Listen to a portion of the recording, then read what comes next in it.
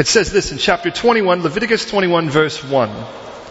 And the Lord said to Moses, speak to the priests, the sons of Aaron, and say to them, none shall defile himself for the dead among his people, except for his relatives who are nearest to him, his mother, his father, his son, his daughter, his brother, also the virgin sister who is near to him, who has had no husband.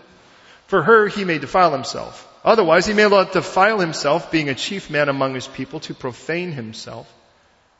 They shall not make any bald place on their heads, nor shall they shave the edges of their beards, nor make any cuttings in the flesh, but shall be holy to their God, and not profane the name of their God, for they offer the offerings of the Lord made by fire, and the bread of their God. Therefore they shall be holy.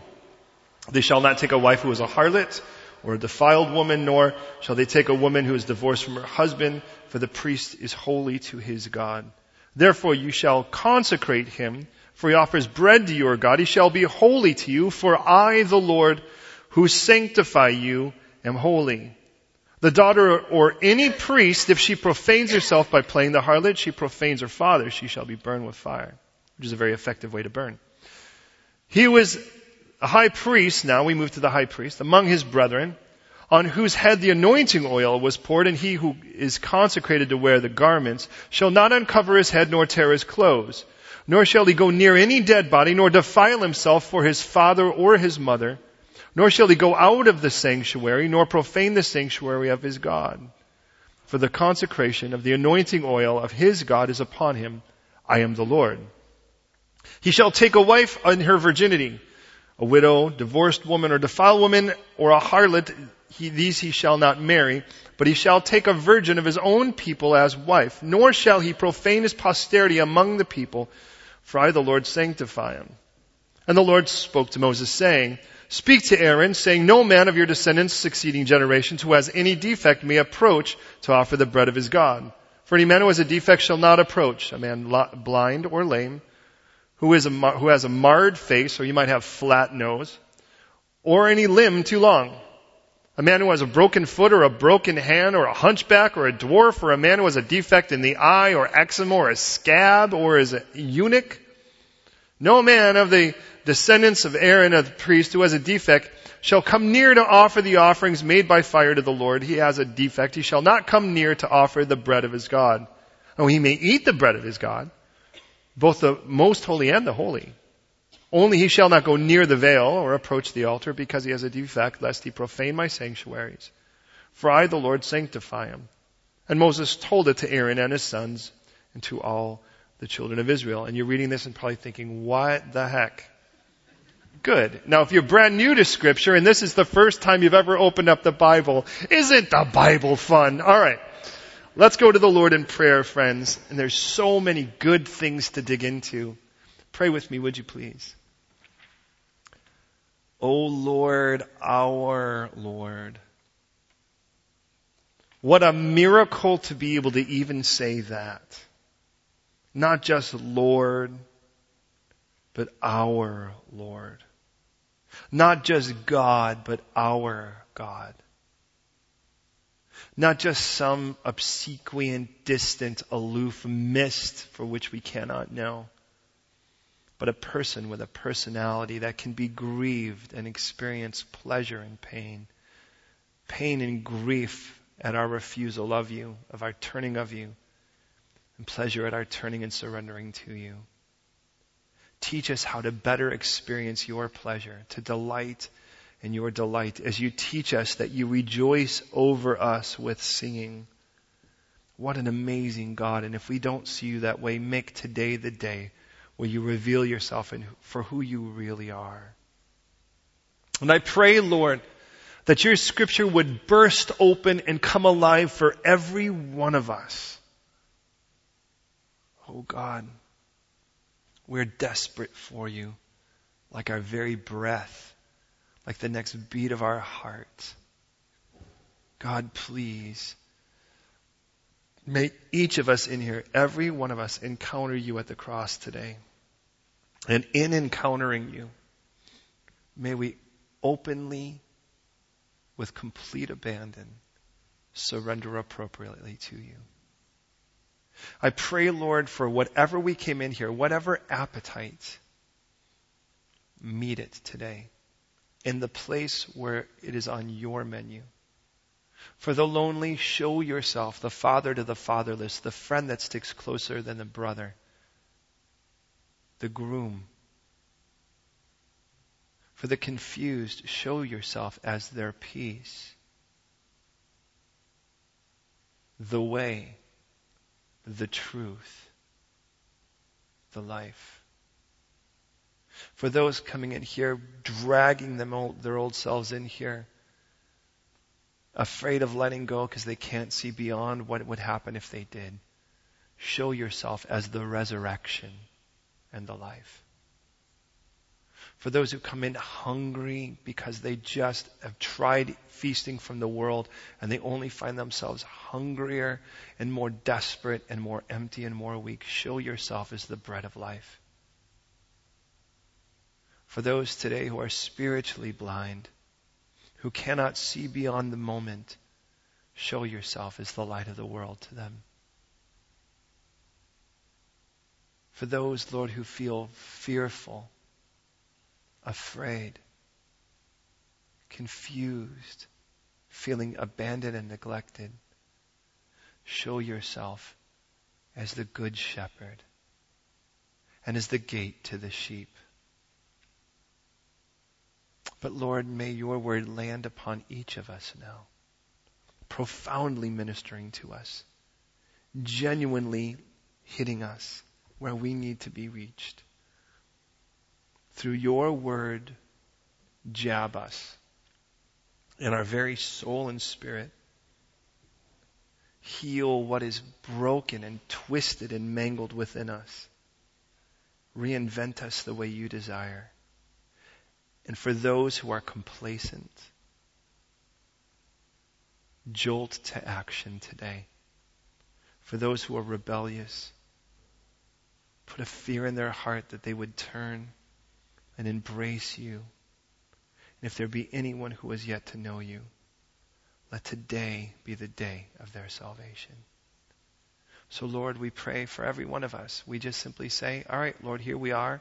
We're a blob. We're a mess. We're the clay. We throw ourselves onto your table while we just want the pleasure of knowing your hands are upon us, knowing that whatever you make, you do all things well. So here we are. Have your way, we pray. Fill me with your Holy Spirit, God, that you would do through me what I cannot humanly do. Speak to every one of us today in our hearts and in our minds. Speak to our very spirit today, we pray. May we have so much fun in your word as we receive your therapy now. And in doing so, Lord, be ever glorified, we pray. In Jesus, in your name. Amen.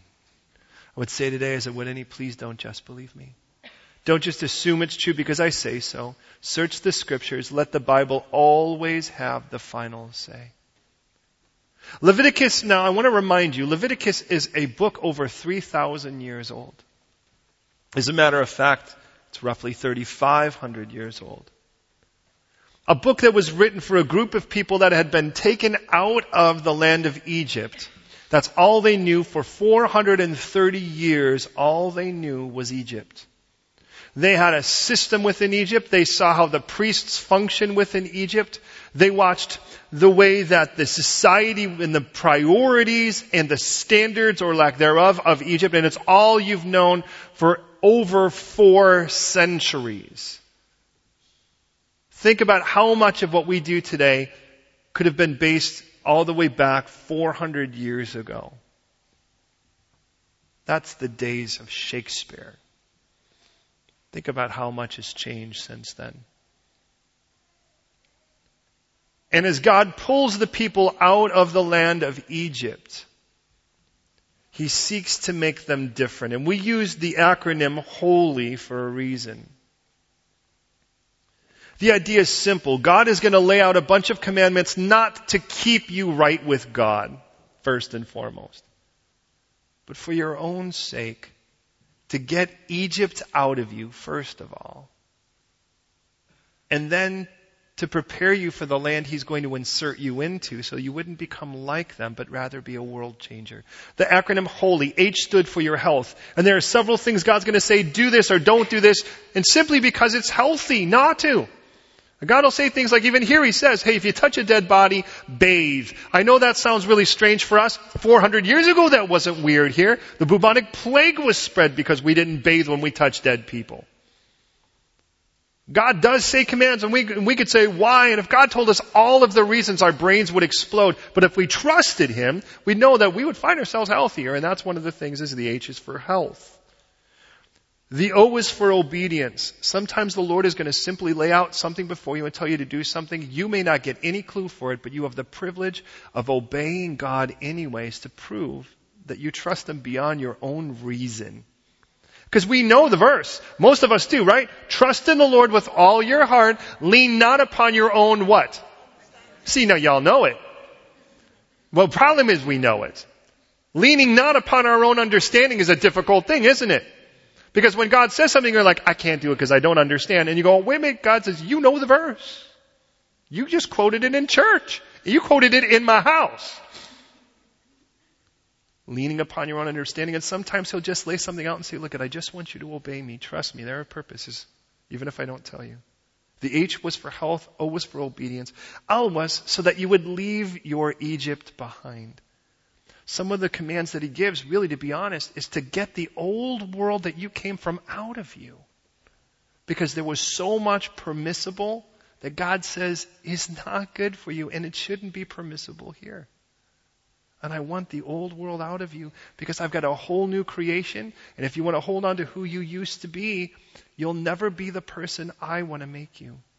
And man, when God makes something, it's beautiful and magnificent and wonderful. Why would you want to say no to God's creation for what you made of yourself? The L is to leave Egypt. And the Y is to yearn for only Him in the new world. Because the problem is, let's just put it this way. 3.5 years ago, our family moved to London. There's a whole new batch of temptations. Oh, they're old temptations. They're just marketed with more of a British flair, but they're still the old temptations. They just look different. And I could see God saying, before you even go there, I want to lay out some ground rules because I don't want you getting suckered into the things in England like you could have gotten suckered into the things in America. And there's a beauty behind that. And wherever He inserts you, that's the new job, that's the new class, that's the new neighborhood, that's the boss raised it's raised the price of everything, and the next thing you know, you're out looking for a new job. Or the landlord raised his prices, and now you're out looking for a new place, and now you're going to be in a new place, and God says, hey, before you even move in there, let me prepare you so you could be an agent of change in your new neighborhood, in your new job, in your new class. That's the idea here. God says, this is what I want for you. I have not recruited anyone simply to be a part of hanging in a museum. You are not to be still life. So here's the way that the book breaks down. The first 7 chapters of Leviticus are the sacrifices. The burnt offering, the grain offering, the peace offering, the sin, and the trespass offerings. And in each of those, we get the idea of how I approach God. Chapters 8 through 10, He launches the official priesthood. Who approaches God? And by the way, we'll find that God has called us all to be priests. Peter makes that clear in his letters. Revelation makes that even more clear when it says that He's made us kings and priests. And from the moment we went from the sacrifices, where it was sort of the ground rules, to the priesthood in 8 through 10, at which point we got 2 boys, by the way, sons. We assume the 2 oldest sons of Aaron, who are, by the way, going to die because of their faulty way of doing things, because of their, really to be honest, because of their irreverent attitude towards God. God starts moving us on to the next area. From 11 to 15, He approaches the area of cleanness and uncleanness. And He'll say, that's unclean, don't eat that. That's unclean, don't touch that. That's unclean, don't lick that. That's dirty, don't go near that. That's dirty, don't roll around in that. That's dirty, don't get naked near it. I mean, that kind of thing. And God's very simple and clear about it. As a matter of fact, the term clean and unclean will be used, I believe, 138 times in those 5 chapters. As a matter of fact, the word unclean will be used, I believe it's 56% of the times in the entire Bible are in those 5 chapters. That means more than half of the times you read the word unclean in all of Scripture are going to be in those 5 chapters. And by the way, as we start reading through those chapters, 11 through 15, what we get is, it starts to, just like good music, it grandizes, it gets more and more concentrated and more intense. So it's like kind of unclean, and that's unclean, and that's unclean, and that's unclean, and that's unclean, and unclean. And you get to this point, it's like, wow, that's really unclean. And you get this craving to be clean, and God takes us to the beautiful apex in chapter 16 when he says, now let me atone so you can get clean. So from 11 to 15, we see the need in that. And then in chapter 16, we see it resolved with God atoning through the blood. And that becomes the next beautiful crescendo in our sonata here.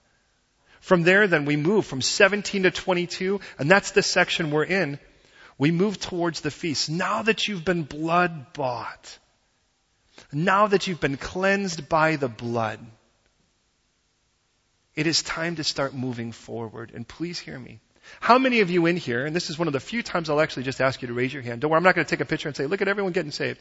But how many of you here are confident that you've accepted the gift of Jesus Christ? You are blood-bought. You belong to Jesus Christ. Raise your hand and hold it high. Man, come on, this is nothing to kind of about, right? This is like to hoot and holler about. Yeah, so you can raise both. That's right. I'm doubly saved, man. I'll tell you what. I've been blood-bought and spirit-filled. Okay, thank you. Now listen. If you think that all God has for you is simply to save you, well then why doesn't he just kill you? That was one of the questions I asked the pastor after I got saved. I'm like, why doesn't he kill us now? If this was, he died to send me to heaven and now I'm going to heaven, why doesn't he just stop wasting time? Let's get there. Let's go. And I realized there's so much more to it. And understand 17 through 22, as we have here, is this road to rejoicing. By 23, we're going to be in the feasts. That's where we'll be, God willing, next week. And we'll see what God intended our life to be, a continual feast. Now, I'm not talking about every one of us looks at like Jabba the Hutt because we eat so much, although some of us could be accused of that. But myself, by the way. But I'm saying that God, for instance, says he was of a cheerful countenance, is of a continual feast. And understand, here becomes the problem among those of us who have given our life to Christ, is that God has so much more for us than just simply to sort of sit saved, not grow, not change, and just be like, I'm just sitting here waiting for heaven. God's like, no. I've got so much more for you. And so we started seeing what God looks like as he starts moving us. Now hear me. Those first two chapters, and we've gone through 4 of the 6, were about applying the blood. Do you remember that? And how important it was to make sure that the blood was the center of this. The blood is where and can I just say it this way? Because now that we've given our life to Christ, or accepted the gift, and if you haven't, I'm going to give you that choice so that next week, if I were to ask you, you could say confidently, I've accepted the gift of Jesus. That's not a very difficult thing to know. Now he says, now you're holy. And holy simply means set apart, weird, in the very best of ways. And can I just say, what we need to do from the moment we've said yes to Jesus is to start taking our holiness seriously. I think one of the reasons the world isn't as interested in what we have to offer is because they really don't know who we have to offer. All they think is what we have to offer. And they look and they want to see, and we don't even take who we are seriously.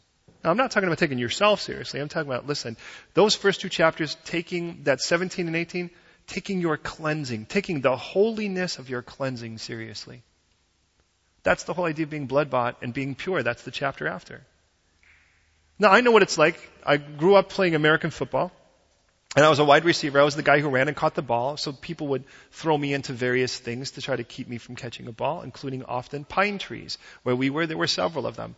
By the way, it backfires because when you come out of a pine tree, you're covered in sap. It's easier to catch the ball. You can stick up your hand and poof, it just sticks. You know, it's kind of nice.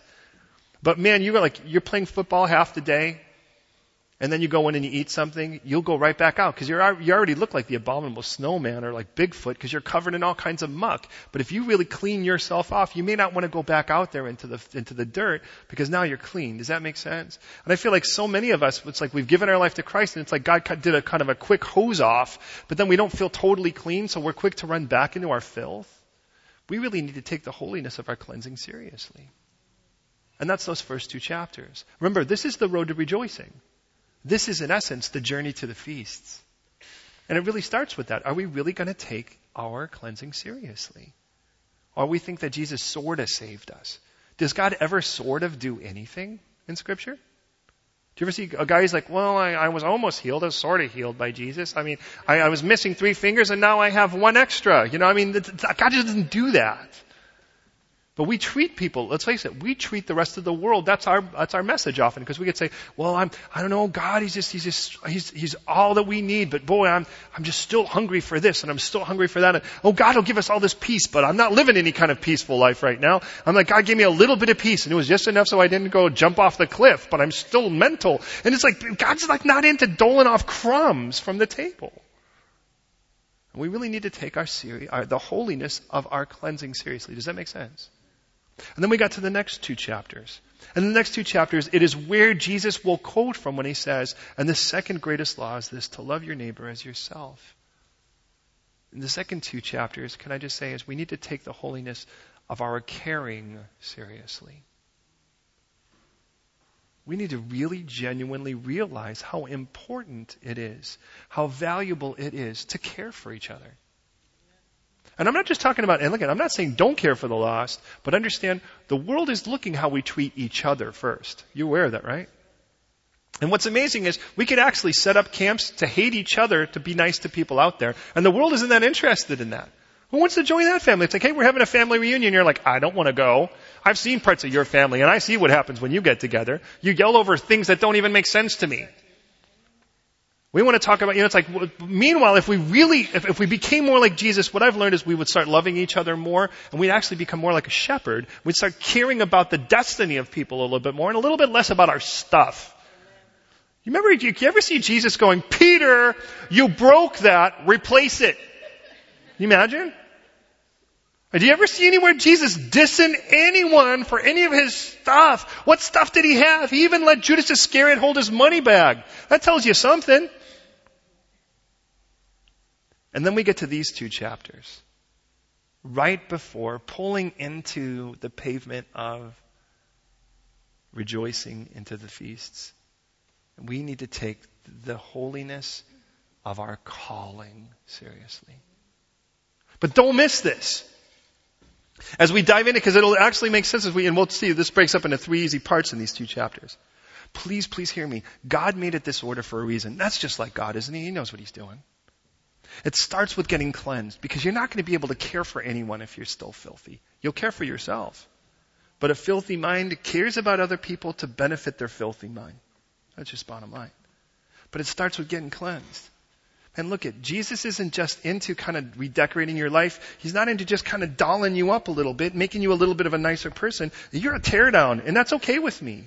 I mean, some of us, we're okay with that. We came to the Lord and we're like, you know what, I'm a total. You know when they go to the insurance and they're like, what do you have to do? Nope, you're just going to have to get rid of this and start over. And I was good with that. Now some of you, maybe you're not. Maybe you were like, I was almost there. Well, may God be kind enough to show you a mirror one more time of who you really are inside of him. But let me just say, a healthy view is that you are loved even in all of that. And God's like, look, I'm not here to kind of give you that extra 5% to get you into heaven. I'm the 100%, God says. Not the 1% or the 99, the 100%. I'm the one who saves you. All I'm asking is your permission. And don't hurt your shoulder patting yourself on the back for saying yes to my offer. It should be the easiest thing. You ever talk to someone that's like, how could a loving God make hell? I say, to make your choice easy. How could a reasonable person choose it? Hey kids, we're going to go to Disneyland or like Spanking Land. Which one do you want to choose? Hello? Please hear me. But it starts with this. Okay, look, if I realized that there's nothing I can do to earn God's love because he loves me anyways. He loves me when I was filthy, rotten, nasty, dead in my trespasses and sin and his enemy, and he loves me anyways. Then there's nothing I'm going to ever do to make him not love me. Because I can't get any worse than I was. Even if my behavior were more extreme, I was still every bit of that. And when he saved me, he cleansed me. And continues to. Praise God for that. But then he's like, now look, I want to start changing you. And what I want to start doing is turning you into people who care about other people. Each other. By the way, welcome to the family. You know what we all are? We are the adoption society. And we're the best adoption society because we've all been adopted. So we know how good it is. The problem is if you're an ambassador for the adoption of the King of Kings, that's who the dad is who's adopting here, right? People are going to look and go, well, let's see what that household looks like. Well, then we should represent. Where I came from, we used to have an expression, if you ain't representing, you perpetrating. In other words, either you're standing up and representing it well, or you're standing against it. Please hear me. God wants to turn you into caring. And then, as He develops this love for each other, then He starts showing you your calling. Isn't that kind of, because listen, God does not want people to try to be spiritual superstars who don't care about anyone but themselves. And you know what? If there is such a guy, he'll make it onto TV. Have you learned that? They'll even do a whole show about him. Meanwhile, it's like, you know why? The real guy that actually really just loves God and loves his family and loves people, he's going to bore everyone else. But let's be honest, he's like the freakiest, bizarre thing that anyone's ever seen because nobody can relate to him. Unless you, because you should be like that too. So please hear me. God didn't just save you so you could just go to heaven. God saved you and He wants to turn you into someone who looks like Him, which means you love each other. And then as you love each other, He starts showing you your calling. Now all your calling is the recipe of the person He's making you, plus the spiritual gifts He's given you to use, and how He wants to see that lived out in your life. I've learned your calling is not your job. Your calling is, it's like being a boy. I'm a boy whether I'm on the site or off the site. I wake up, I'm a boy. The way that I eat, I'm a boy. I burp, I'm a boy. I'm not trying to, pray for my wife. I go to sleep a boy. And I'm a pastor. He's given me a heart of a pastor. God willing, you can say He's given me the gifts of a pastor, but I'll say this. You're in my bosom, like it or not. I go to sleep praying for you guys. I wake up in the middle of the night praying for you. That's just who I am. I'm not a pastor at any given point. As weird as it is, I'm a pastor at the dinner table. I'm a pastor at the toilet. I'm a pastor when I'm playing a sport. I'm a pastor when I'm sitting down somewhere. and if someone's like, I'm sitting down on a train and some guy's talking wonky doctrine and I'm hearing somebody and I'm watching someone listen to him, I can't help but jump in and they're like, who do you think you are? I'm a pastor. You're not my pastor. I didn't say I was your pastor, but I'm a pastor. And I'm going to pastor this situation until you get off the train. Don't listen to him. Here's a Bible. Read it. Let me show you. Here's the verses that are against what he just said. You get the idea. But not everybody, look at, whether you know it or not, all a pastor is a shepherd, and God's going to call every one of you to be, to whatever degree. Now I'm not telling you everyone gets a pulpit like this or whatever, but I am saying this. When you love people, you want to see them blessed, and that's just the cool part about it. But here's the scary thing. Could you imagine what would happen if every person that wore a collar, or a robe, or a whatever, or a lame suit, or whatever it was, actually took their calling seriously? What that would look like? And let's face it, Christians could be just as stupid. I'm going to be honest. And we can kick the weak like the rest. We can actually make fun of the same people the world does, even if they are our family. Hey, can someone be a stupid jerk and still be saved? You better say yes. Just for your own sake. Please hear me. We have a guy like Saul in Scripture right before David. He had an amazing calling, but he had no consecration in his heart. And then we had a guy like David who was full of all kinds of passionate extremes, but man, he sure wanted God. Please hear me. God has a calling on every one of your lives. If you've said yes to Jesus, God has a calling on your life. He's waiting for you to pick up the phone. If you've not said yes to Jesus, that's the first call. Go through these chapters with me, would you please? And let's take a look at it. It's going to break down into 3 specific areas. It's going to break down into personal holiness. Second is positional holiness. And third is practical holiness. In the first section, this area here, and by the way, this will be from verses 1 to 15, and then actually from 10 to 15 will be the high priest, 1 to 10, and 1 to 9 will be every other priest. And we'll see that God ups the ante for the high priest. In this, we're going to see 2 words really stand out. We're going to see the words defile and profane. We're going to see in verse 1, in verse 2, or verse 1, verse 3, verse 4 again, verse 6, verse 7, verse 9, profane and profanes. We're going to see God takes that very seriously. The words, for what it's worth, let me sort of lay this out first. The word defile is the word tame. Could you say tame? Now, if you have a name anywhere close to that, I'm sure this isn't what it is. Tame means to be foul, or literally it means to be contaminated, to be polluted. To be defiled literally means to be polluted. Something that was supposed to be pure, but it ain't pure. You ever go someplace and they're like, no, we filter our water, and then you actually tasted it and you're like, you filtered it with your sock, you know? You could tell, man, this is not pure water, that's for sure. Pure water does not have this taste. Did you gargle with it? That's defiled. Tame. The second word is the word profane. And interestingly enough, you may actually remember this, or you'll probably remember when I say it. Ironically, the word is halal. Not halal, but halal, for what it's worth. We just went by a place and it said American fried chicken, halal, and I thought that was ironic, but that was another story. Halal, by the way, means to wound, to dissolve, or to bore. Like bore a hole in literally is the base term for it. And the idea of something profane, to be honest, is something that now has been broken. It's like you ever do this? You go into the store, you're going to go buy something, and you're going to go buy a carton of milk or something like that, and you look and you pull one out, but it looks like there's a little bit of milk missing, and then you realize the cap actually has the seal broken on it. And what do? You're a good Christian. You push it aside and you grab the next one, right? I'm not going to take that. God needs me on this earth right now. I'm not going to, Now if you're actually, can I suggest, go tell someone, right? But the idea of it, the seal is broken, it's been tampered with. You get the idea? And because of that, what happens is it's not the same as it was before. To be honest, the word profane as we know it, to be honest, simply means to be common, which I think is interesting when I think of words like profanity, because where we live, profanity is common. Let's be honest. There are some people, it's like the F word is one of the 4 words in their vocabulary, and clearly their favorite. At least they ride public transportation with me. Anyways. So follow me on this. The first area in regards to personally. If we're going to take our calling seriously, wouldn't it be great to do this before you even knew what God had for you? To resolve this? Verses 1 through 9, by the way, notice. Speak to the priests. And by the way, God will say 5 different times, and the Lord said to Moses. 21:1, 21:16, 22:1, 17, and 26 we'll read. And God said to Moses. So this is 5 conversations in these 2 chapters God has. So the Lord speaks and He says this. If somebody dies and you're a priest, I want you to handle death differently than the rest of the world. It's that simple.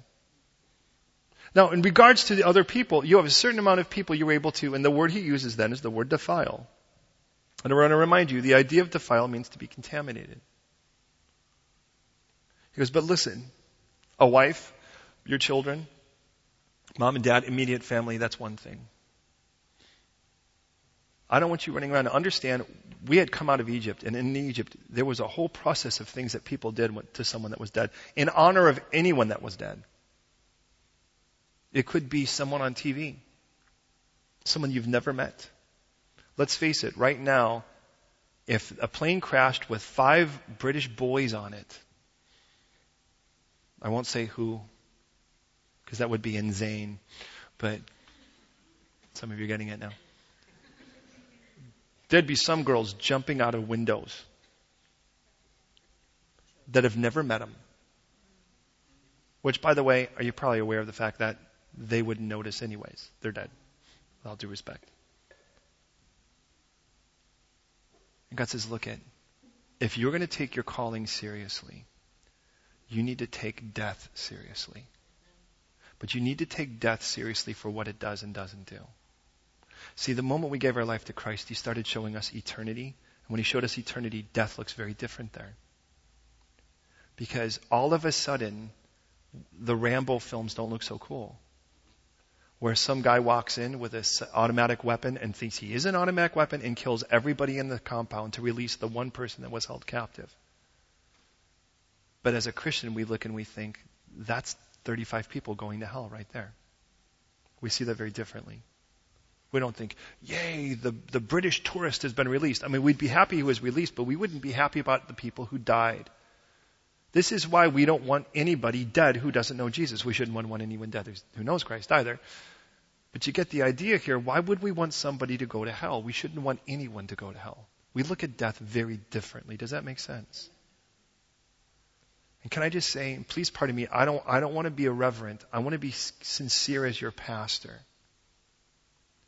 We get all kinds of funky, bizarre little Hallmark kind of ideas. I just know little Jimmy's looking down upon us right now. Can I just say something? As your pastor, I pray that I would never get in the way of your eyes being fixed on Christ. If your eyes are fixed on Christ, I don't want to jump in the middle of that. You don't need to be looking at me anymore. Look at him. Does that make sense? Let's just say at this moment, and this is no prophecy. Let's say at this moment Marcia passes away. Who is she standing before right now? She's standing before Jesus. Do you really think the one thing I want at that moment is her to take her eyes off of Jesus there and look at me? I just think Marcia is looking down on me right now. Why would I want that? Marcy's in the presence of Jesus. She's happy. I'm like, Marcy, excuse me, but I know you're like on your face before God and the Holy of Holies. Just thank you, Lord. But could you look down for a second and smile? Or even weirder yet, put in a good word for me. Okay, Scripture says that Jesus intercedes for me, that the Holy Spirit intercedes for me. Does Jesus not do a good enough job that Marcy is going to be able to drop her shoulder and get a little farther with the Father?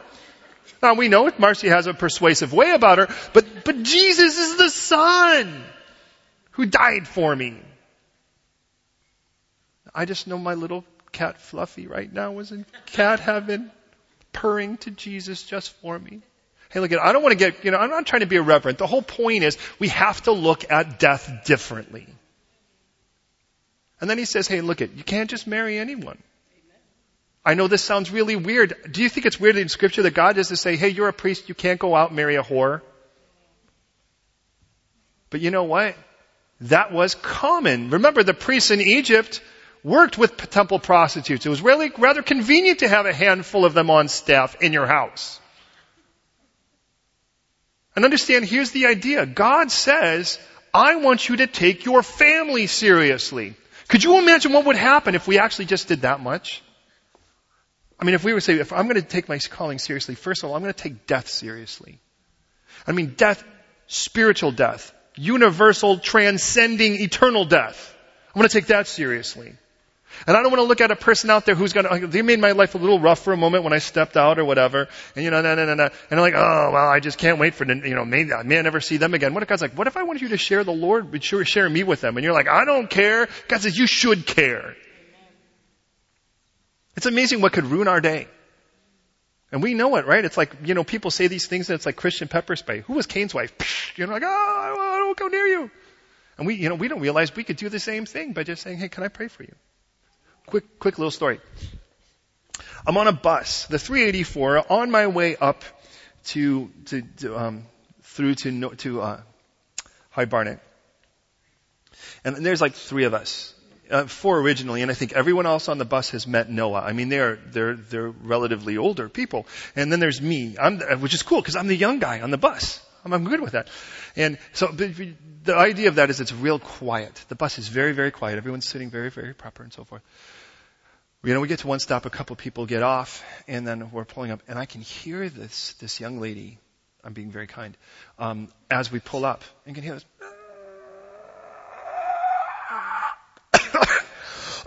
Sorry. And we're pulling up, and there is this girl, she's about 4, and she's clearly not happy with her mother. And you hear like, the moment the doors open, she's going for it. Flat cold blast. Now understand, I'm kind of a big guy. I know that doesn't surprise you. So I kind of look for those emergency exit seats. In this case, it was the farthest, it was all the way back in the bus. So literally, I am in the farthest seats from the front as I can be. I'm in the corner, I'm literally in the corner, sitting there, because I'm kind of chilling, everything's cool. And she comes in, and I mean, my ears are hurting from the moment that those doors open up, right? And here's the funniest part. There's only like 2 of us on the bus at this point, besides myself. And she comes over, and she just really, and I'm going, no, please, Lord. And she's like, and she's sitting next to me. 4-year-old girl sitting next to me. Looks like my daughter at 4. Praise God. Didn't act like my daughter. Pigtails, blonde hair, fair skin. And she's sitting there.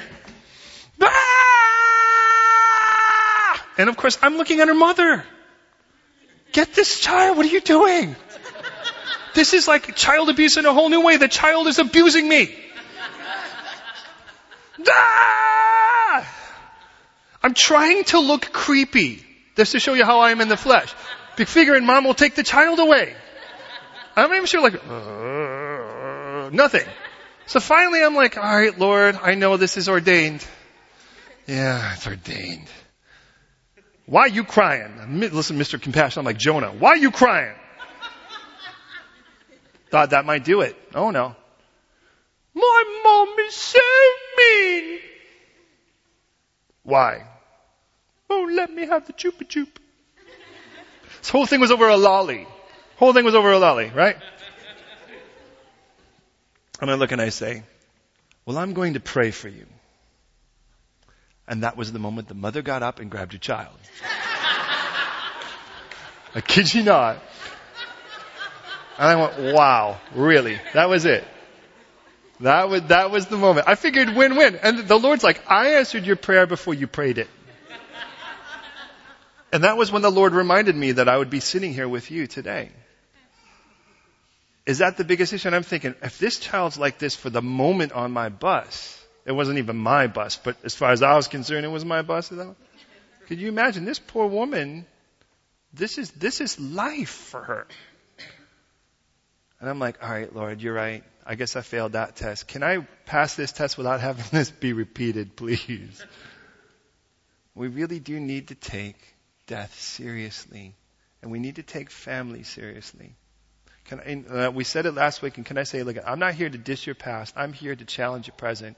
Wherever you are today, never, never, never expect for me to endorse divorce.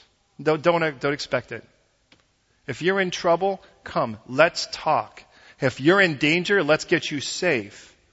But my heart will always be to see proper restoration. Proper restoration isn't putting two maniacs back together. Proper restoration is watching God transform two people and making them what they should be. And that's the way God intended it.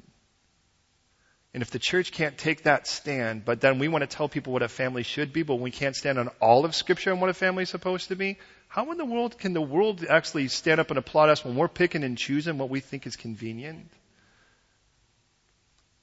Take your calling seriously. Look at, I'm going to stand before God someday, and all of your faces are going to be on my docket. Do you realize that? And can I just say, in love, I'd rather offend you with the truth than massage you into hell any day.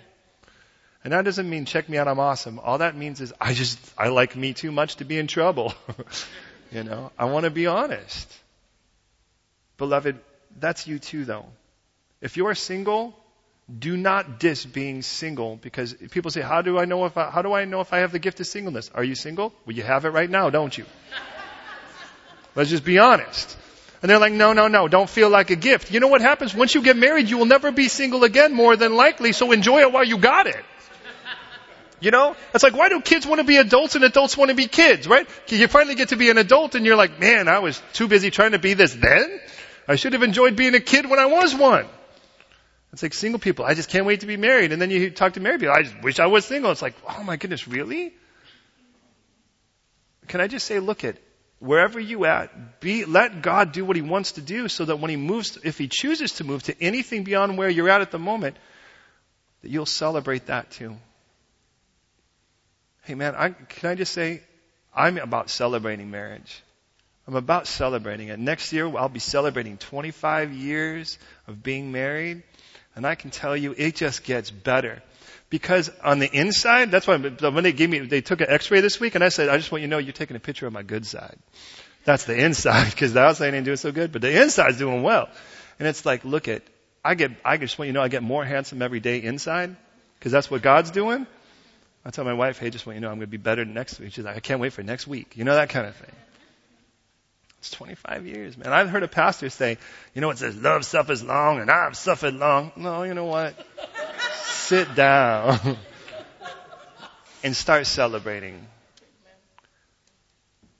And God says, let's start taking our family seriously.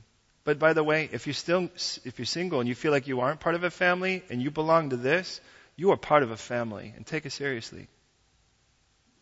And if you, so you know, we take in strays all the time. We're way into adopting. If you hang out with us long enough, you'll probably become one of our children in our eyes. We kind of get that. And not like we're going to mother you. The idea is we just love people. We take that seriously. When it moves to the high priest, it just goes up a level for what it's worth. And by the way, just so you know, it says in 1 Thessalonians 4:13, I don't want you to be ignorant of those who have fallen asleep, lest you sorrow as those who have no hope. I don't know if you've ever seen what a funeral looks like in New Orleans, but it's a parade. When somebody dies, people partay. Now, I'm not talking about you should go out and get, wasted. But, if I die and you're all still alive, throw a party. Okay, not the kind where no alcohol to be served. But I want there to be worship, I want there to be praise, and then cremate my body and flush it down the toilet. It's where it belongs. But celebrate the fact that hey, you know what? I'm just relocating. I'm already saved. And by the way, you'd find a lot of churches would be real healthy if we actually took a careful look at the families of the people. We've learned this early. Hey, if a man's family is not in order, he should not be responsible for the family of Christ here when he can't even do his own right. 1 Timothy, in front of what I say, and I got to move on, but I really want to make this clear. In 1 Timothy 3, there are, for what it's worth, and please hear me, there are 29 requirements for a person in service. 29 requirements.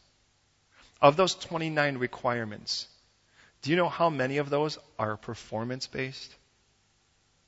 1. Able to teach. All of the rest are character. Could you imagine how that looks on a CV? You cannot. I don't know how you could do that. I don't know how you could hire from without. Like you don't know the person, but it says, hey, look, I've taught in 16 places. I'm like, why can't you sit still? That's my first thought. I look at that and I think, because you can't find a person's character on a CV. You gotta know them. But you know what that requires more? What that requires is the church to love the church the way it's supposed to. So we know each other. Do you remember, if those of you are familiar with the book of Acts, when the widows were not being attended to, the Grecian widows, and what happened is they called a meeting among the people and they said, who do you know that is full of the Holy Spirit and wisdom? Who do you know among them? And the people are like, duh, Stephen. Everybody knows Stephen's your man. And I love the fact that when those people got pulled up, it was like everyone was like, of course these guys. You know what? That's what it should be like here, friends. Honestly. Beloved, please hear me. When God pulls up other men to pastor and take the badge or whatever the case is, take the mantle, my prayer is that every one of us would go, duh, of course that guy, because you'd know them. Does that make sense? Every guy that we've ever had the privilege of ordaining, the congregation's always gone, of course. There's never been question. But you know why? Because those 28 other things were clear. And God is calling you. What's interesting is you could build a whole seminary on that one. Let's be honest. On able to teach. We're going to make you a teacher, but no one invests on the other 28. You've robbed yourself of 97% of the qualifications. Think that through. I'd rather have a guy that is strong in character, that you could trust, that still, that doesn't seem like that isn't necessarily the most apt, but is the most in character. Because let's face it, we're going to learn a lot more from a person's life than we are from what he says up here. With the high priest, by the way, he says one other thing, and that is, look, you can't even hang out with any dead bodies. You have to be really careful what you're hanging out with. Because the high priest has to be perfect. And by the way, praise God that we have one high priest, and that's Jesus Christ, who is completely perfect. We read he was tempted in every way, yet without sin. That's Hebrews 4:15. And the next verse says, therefore, let us come boldly to the throne of grace. Because he knows what it's like to be tempted, but he also knows what it's like to win. Then we get to these really fun verses, verse 16. Look at that with me, through 24. Remember, that's where it says, now the word changes. Remember how the words were defile and profane before this? Now the words is defect. And the word, for what it's worth, is the word ma'um or mu'um. Would you say ma'um? We'll try that again. Mu'um. And it literally means to be stained or blemished. Now understand, remember how God does things for health, for obedience, for to leave where we came from, and of course as well to yearn for only Him in the new? I mean, some of this makes a lot of sense. You have a 4.5 foot high, altar. You really can't have anyone really, really short working there. I mean, I'm not trying to be mean, but let's face it, the guy isn't going to be able to get the meat up on the top of that. You should not give a blind guy, with all due respect, a knife and tell him to go start slitting throats. This feels like a lamb. Let's see what happens. Uncle Shimei, where are you? I mean, it's a concern. So there is a concern about that. But I started to look at this and I realized, look at positionally, take your position seriously. Not everybody gets this position. Hey, you know what? I know some guys who are so gifted at teaching they think they're pastors. A teacher is not a pastor. Just the same way that a chef is not a dad because he cooks. Think that through. A shepherd's got to care for people. And I watch some people and it's like they sit up and it's like all they just want is people to listen to them. But the bottom line is when you get to that point, you stop being careful what you say. That's true because now you just want friends. You can watch that in youth ministry all the time. We like to sit with guys who want to be in youth ministry and ask, what were you like when you were in secondary school?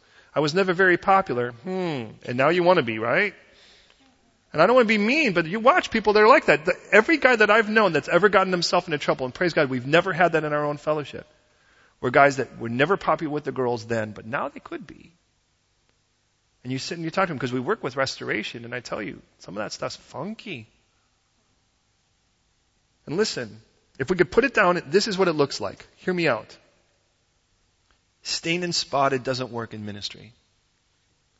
If I have a problem with my sight, the way that I see things, a problem with my walk, a problem with where I stand or how I stand, a problem with what I grasp, a problem with my flesh, or a problem with my dedication, I've got issues in my ministry. Does that make sense? And that's what you have here. It's like you watch somebody, but they can't see eternally. All they can see is the temporary moment. So you know what that means? Let's get a big church with lots of people. Then we'll be successful. That's not successful in the sight of God. Success is obedience, beloved. And listen, success is obedience whether you're here or there. Success is obedience anywhere. The results are His anyways. Remember that, please. All the results are His. All God's going to say is, I laid this before you. Did you say yes? He knows. He goes, hey, do you see right? If you're not looking right, man, you need to get that right before. Well, how about this? How about your walk? You watch somebody and they get into a ministry, but man, their walk is all kinds of wonky. God's like, you need to get that walk right first. No, He's not saying don't listen, this is no excuse. And I've learned this here. We are not victims anymore. We are new creations. Are you aware of that? Do not play the victim card in whatever you do. Do not play the lame, well, then I just won't get into ministry. Can I just say, get over it. Build your bridge, get over it, and learn. Instead of going, well, I kind of have a weird walk, so I'm not going to get into ministry. How about change your walk? Imagine? It's like we're like Dostoevsky's Underground Man. I'm not going to do anything because I won't do it well. God's like, congratulations, you do nothing fantastic. He said, wouldn't you rather do it well? How's your walk? How about your stance? Are you standing in areas right now that you shouldn't be standing in? Are you willing to take a stand where you're supposed to? How about what you're holding on to? Are you holding on to something you shouldn't be holding on to right now? Well, how about your flesh? Is it ruling you? I mean, get the idea, an eczema scab. And I understand some of this stuff's just really contagious. God's like, I don't want you hanging out. The church should not be a place for you to catch a disease. How about that? But let's face it, there are some people, it's like, I went to church and that's where I learned how to smoke pot. I know people that were like that. Praise God, it has nothing to do with our churches. But get the idea. I went to church and that's where I met him, and now, 2 children later, church is not supposed to be the place where you catch anything but a fire for Christ. This is the place of healing. Wouldn't it make sense? The enemy would love to bring in something to make you sick in a place where God brings healing.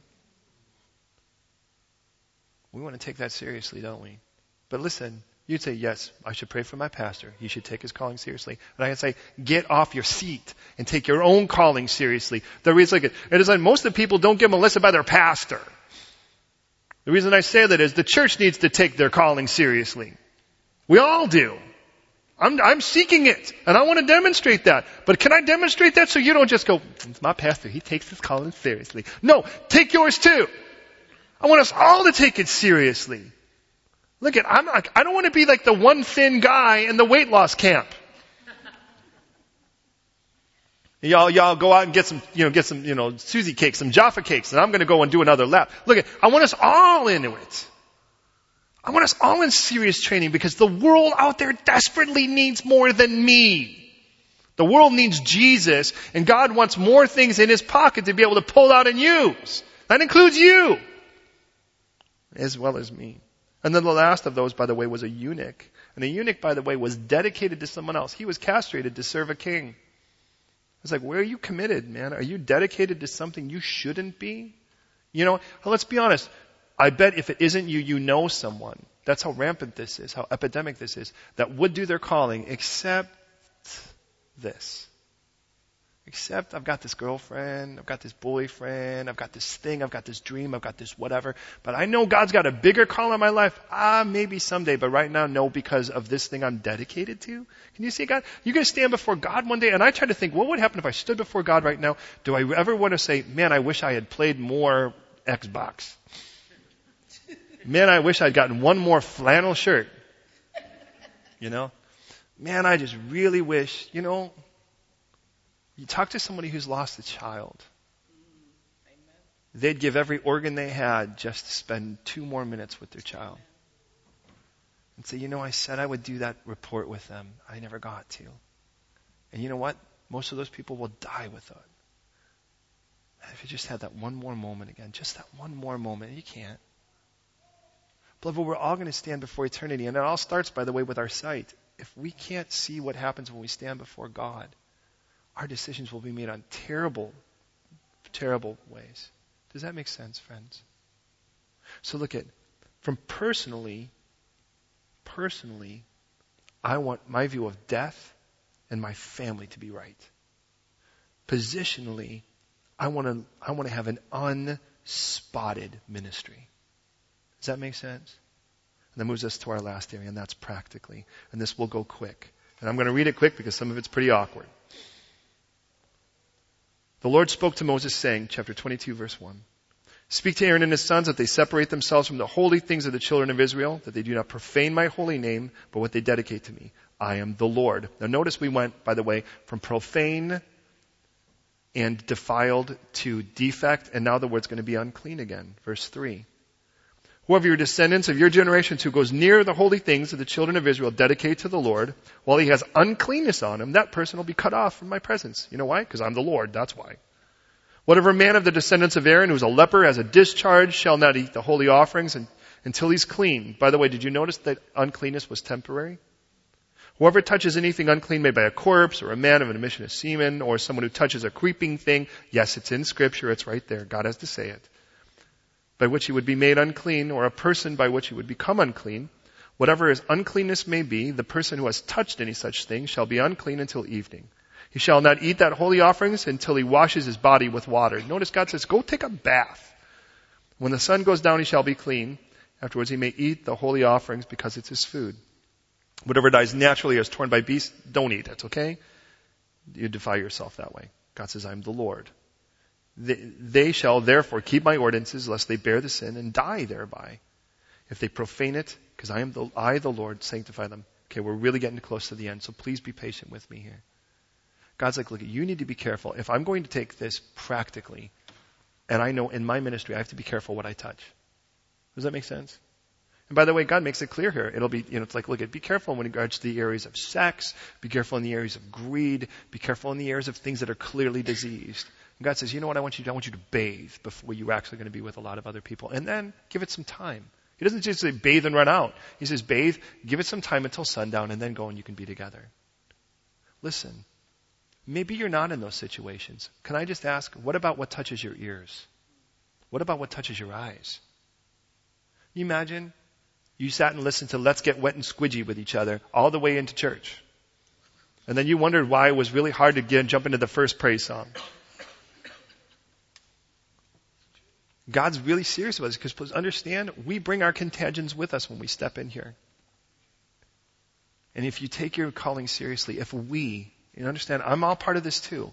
If we all take our calling seriously, we're going to take seriously what residue we bring in here. And God says, if that's where, hey, look at maybe like I work in that environment or whatever. You know what? When you're done, then take a bath, get into the Word, and let God cleanse your heart and mind again. And then give it some time.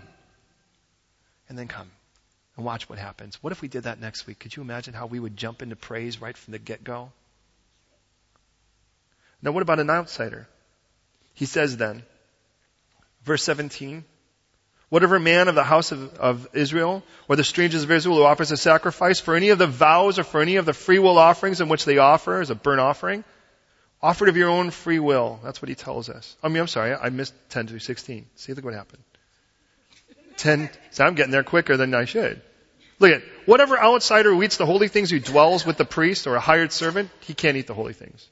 But if the priest buys the person with money, he may eat it, or was born in his house, he may eat his food. If the priest's daughter is married to an outsider, she can't eat the holy things. But if the priest's daughter is widowed, divorced, has no child, returns to her father's house as in her youth, she may eat her father's food. But no outsider shall eat it. If a man eats the holy offerings unintentionally, he shall restore the holy offering to the priest and add 20%, 1/5. He shall not profane the holy offerings of the children of Israel in which they offer to the Lord, or allow them to bear the guilt of their trespasses when they eat their holy offerings, for I, the Lord, sanctify them. Here, it's the simplest part. Listen to this. It says, well, that sounds kind of it actually doesn't. If you have an outsider, make them family. That's all it is. Don't keep them an outsider. When someone buys them, by the way, that sounds like, wow, you own them? You know what? We paid lots of money for one of our family members. Well, we still pay lots of money for all of our family members, but that's another story. We didn't buy her, but it cost lots of money. Can I just say this? In the same way, you can have someone that just sort of there, but really isn't part of the family. You know how that's like. Because that person really can't partake. Listen, if you're not going to be part of the family, you can't partake in the good things of God. But if you become part of the family, you can. Isn't that beautiful how that works?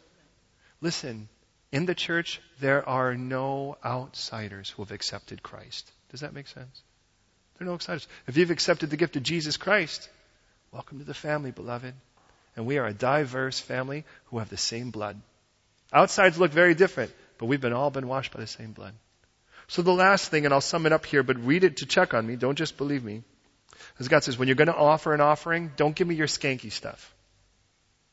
He goes, look at, don't give me like the animal that's like, oh, look at Uncle Zeke just ran over the thing with the tractor. Let's just send out, the head looks okay or whatever. Let's go and burn that anyways. God's like, I don't want the stuff that like costs you nothing.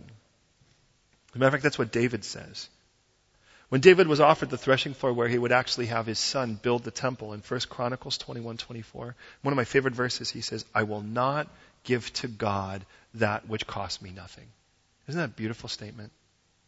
Listen, please hear me, because we're now wrapping this up to pray. What about time? Do I give God my leftovers? What about my heart? Do I give God my leftovers?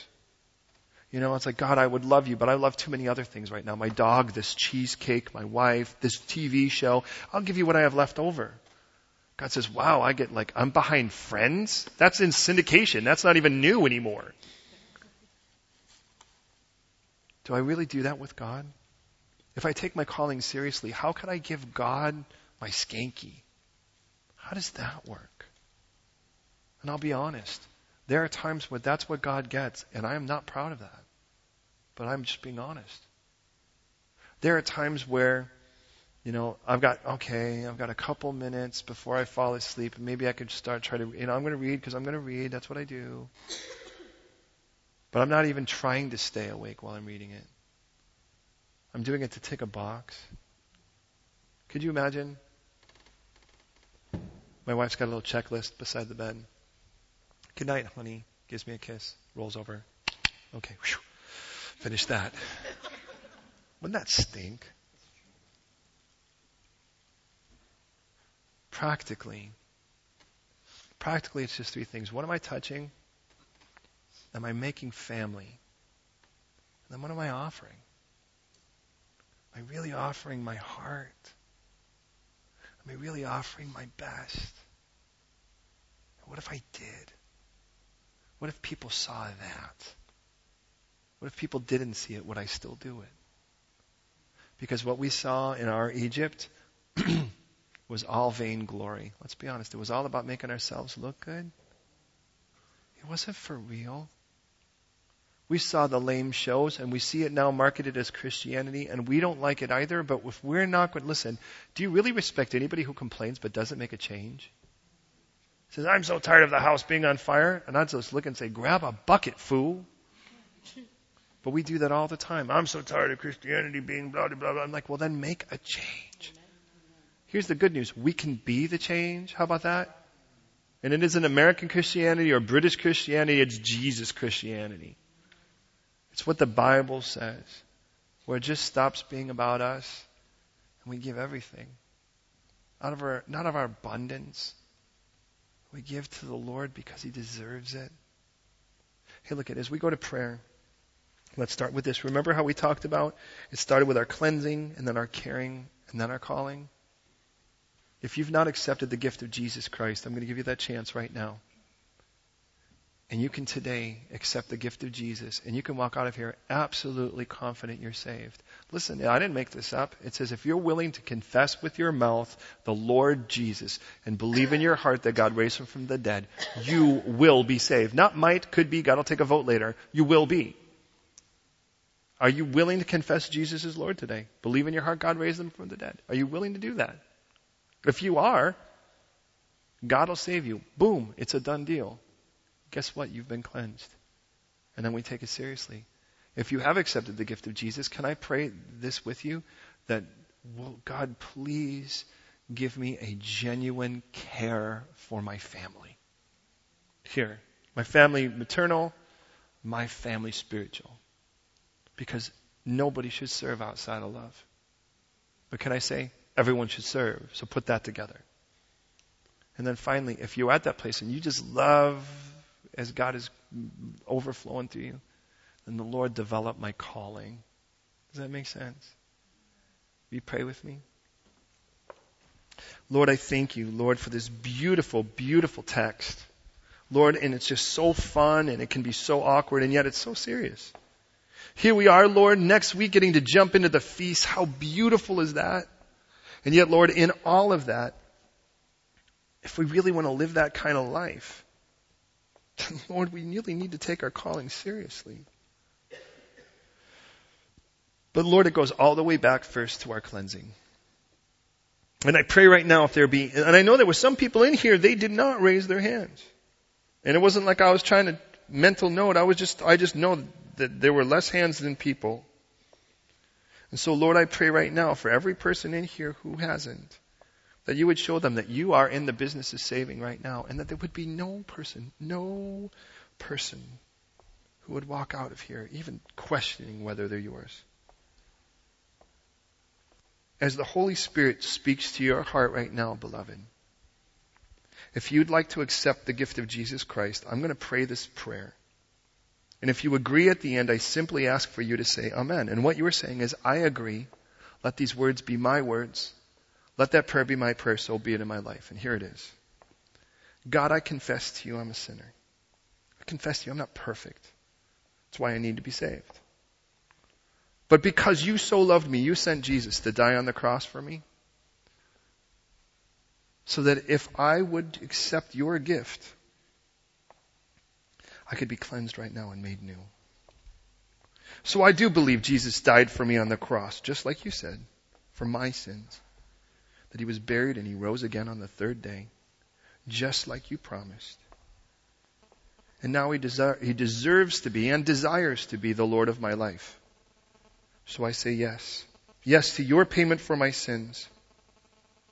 I say yes to you today, confessing Jesus as my Savior, as my ransom and my Lord. I surrender and I accept this gift, and I pray now, Lord, make me that person you intend me to be, as I'm yours, in Jesus' name. And if you agree, I simply ask you to say, Amen. Lord, now I pray for those who have said yes to you, either right now or any time prior. I pray right now, Lord, that you would speak to us and make us people, Lord, who realize that real maturity in you looks like people who are in your word, who trust your word, and who love each other. And so, Lord, reinvent our hearts, replace our hearts. The one that is infatuated with ourselves, remove. The one that constantly is driven to bless and aggrandize and make more comfortable ourselves, remove. And replace with the one that looks like yours, that loves others, that cares about others, that makes other people more important the way you intend, and makes you first and foremost and primary. So Lord, may we take seriously the holiness of our call, of our caring now, as we seek to care for each other. Make this church a church that loves each other the way you would have us love each other. We're not here to try to convince the world of anything. First and foremost, that's your job. We're here to be evidence. And so make us that evidence by the way we treat each other. Even today, make the change so clear and so stark and so full of contrast for where we've been, that even us, that we would be amazed today. So we hand this over to you now, in Jesus' name. If you agree with that, I ask you to say, Amen. Lord, finally, I pray right now, for those who do, you've developed that love in our hearts, Lord. It's overflowing even as we sing. And Lord, as it overflows, now we want to do something with it. So Lord, develop our calling now.